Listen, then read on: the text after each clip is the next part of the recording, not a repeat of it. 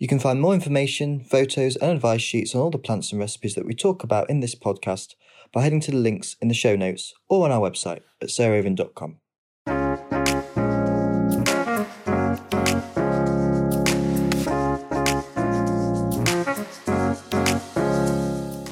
Welcome back to our podcast, Grow, Cook, Eat, Arrange with Sarah Raven and Arthur Parkinson. And this is an episode that we thought Arthur and I would explain the terms that we throw around perhaps a little bit too liberally. I always think gardening has a new language that you have to learn, and it shouldn't be assumed that you know it. And it doesn't need to be patronising. It's like, if you don't know how to speak Japanese, how are you going to understand Japanese? So for those of you who are seasoned gardeners, you can turn off right now. You really don't need to listen to this. But for those of you who are quite new to gardening, we might be describing some things that you'll find useful.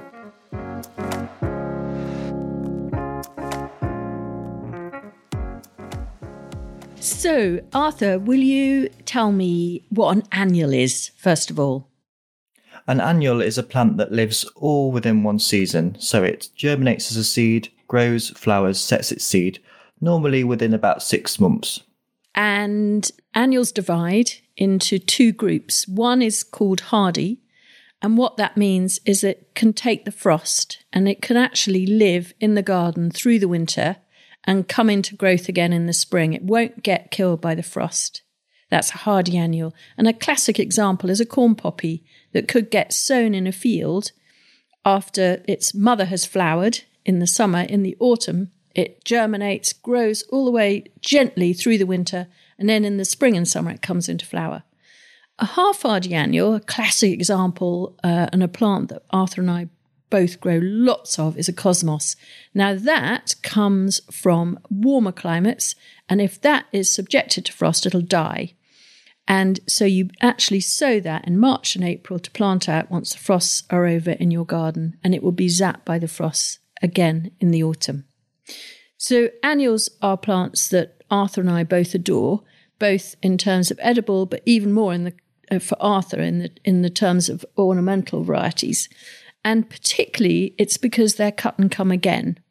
So what that means is that if you pick the leader, the first flower at the top of the plant, but you only pick it above a pair of leaves, what then happens is that between the main stem and that pair of leaves, you then get two little buds forming, which are called axillary buds, and they go on to make next week's flower.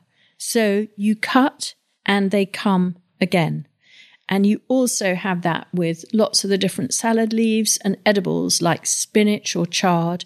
If you pick individual leaves in the main growing season, the heart grows out and will replenish them again. So they are cut and come again. So those are all important sort of terms that we'll band around quite a lot. And then, Arthur, what's a perennial? So a perennial is the lazy gardener's favourite thing in the world, in that it comes back year after year, and it also multiplies to its own sort of heart, really. You end up having a sort of heart with nothing in it but lots of babies around what was the original plant that you planted. So a typical perennial would be an aster or a helenium, and some Rebecchias, echinops, red hot pokers, peonies would also be classed, of course, as perennial. They'll last as long as we would do naturally out in the garden. So they're the kind of thing that you can plant in a permanent position. You possibly would lift and divide them after about 2 years of them growing, but they'll come back year after year, and the majority of them are hardy. But tender perennials are something such as a dahlia, which would be classed as a perennial in that it can come back year after year, but it's the kind of thing that will need a little bit of protection from the frost in some parts of the country, normally through mulching or through being lifted. And also, I mean, talking about dahlias, Arthur, what's a tuber? We perhaps ought to describe what a tuber is. Yeah, we really should. So a tuber is basically an energy store. If you imagine a potato, it's full of all the energy which the dahlia needs to grow. And if you were to cut a tuber in half, it would look exactly like a potato. And from the tuber, the roots every spring start to grow. And in the case of a dahlia, it will make baby tubers all through the growing year. And those tubers you can then lift and divide to make new plants.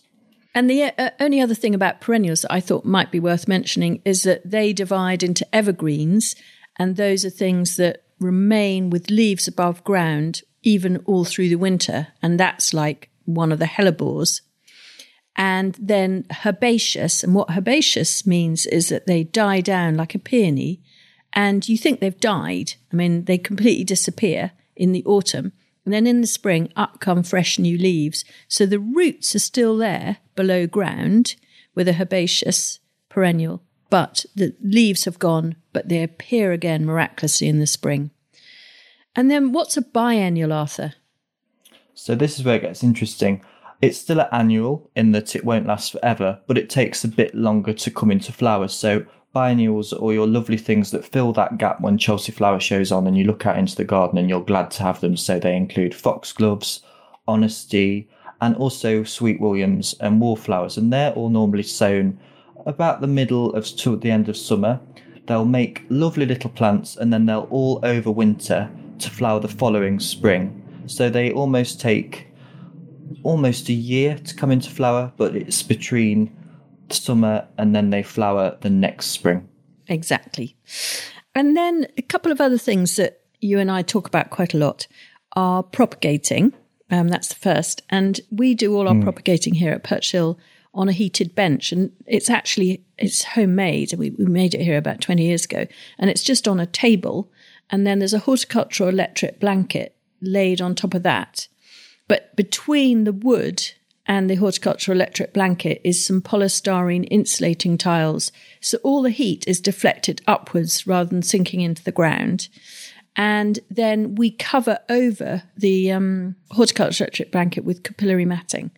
But if you want to, you can just go and buy a propagator from the local garden centre or online and you get the same thing. But if you make your own, you get about 10 times the size for the same amount of money. So that's what we tend to do here. Do you have one, Arthur?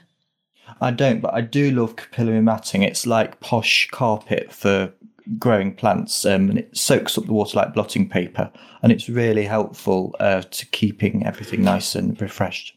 Yeah, it just means you don't have to water quite so much, does it? And then the other thing in terms of propagating that is important to understand what it means is pricking out. And all that means is that when you sow seeds into a seed tray, we always try and sow them really, really well spaced, far apart. You can't always do that because if they're dust-like seeds, it's just too fiddly. But then the point is, if you have sown them very well spaced, you can then prick them out, which means removing one individual seedling from the seed tray and putting it into its own pot on its own completely. So it's sort of growing. I always think of it as like sort of nursery, and then primary school is in its own pot. And then you sometimes pot it on into secondary school pot, and then out into the garden is life. But pricking out is that first stage when it's going from being with all its brothers and sisters crammed into a seed tray into its own individual pot. And how do you do that, Arthur? Can you give a few tips for the most effective pricking out? So I always wait until my little seedlings are looking like they're properly growing, when they've got their first or even their second pair of proper what look like adult leaves, and that signals that they've got nice little root systems. And also what I always do is make sure that they're nice and moist, and that means that as you remove them from the seed tray, they'll take with them a little tea bag amount of soil, and that will be a comfort to them as they're put into their first stage of potting on, and it means that they don't become at all hydrated. You should never ever touch the stem of a seedling. That can kill it instantly. Just the friction and the pressure of your fingers can be enough to kill that little plant.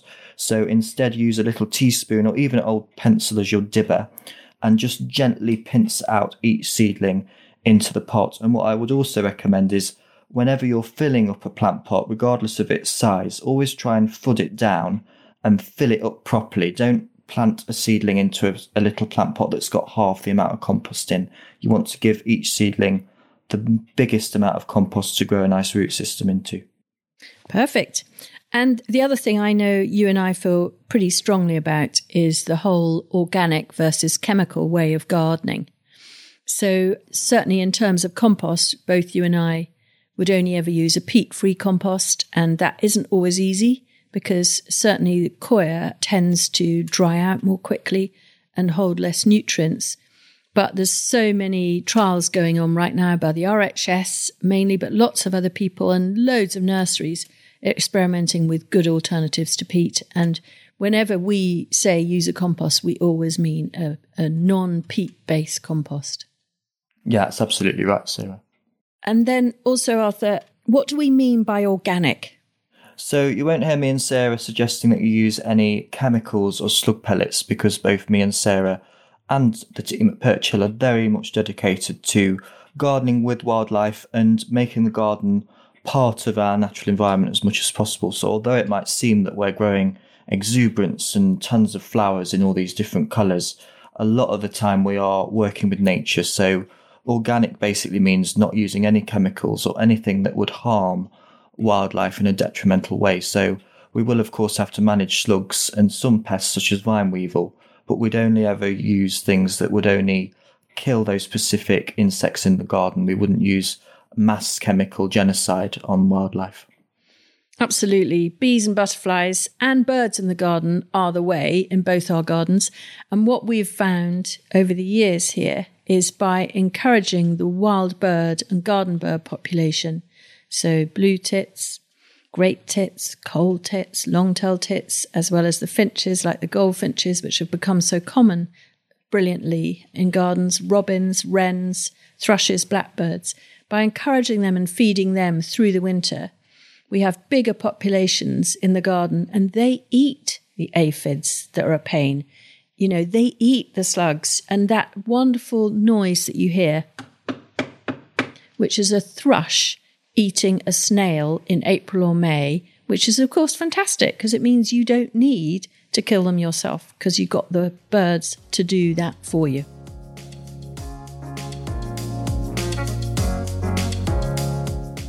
I hope you've enjoyed listening to this episode of Grow, Cook, Eat, Arrange. In our first episode, which you can listen to now, Arthur and I will be talking about winter salads and hellebores.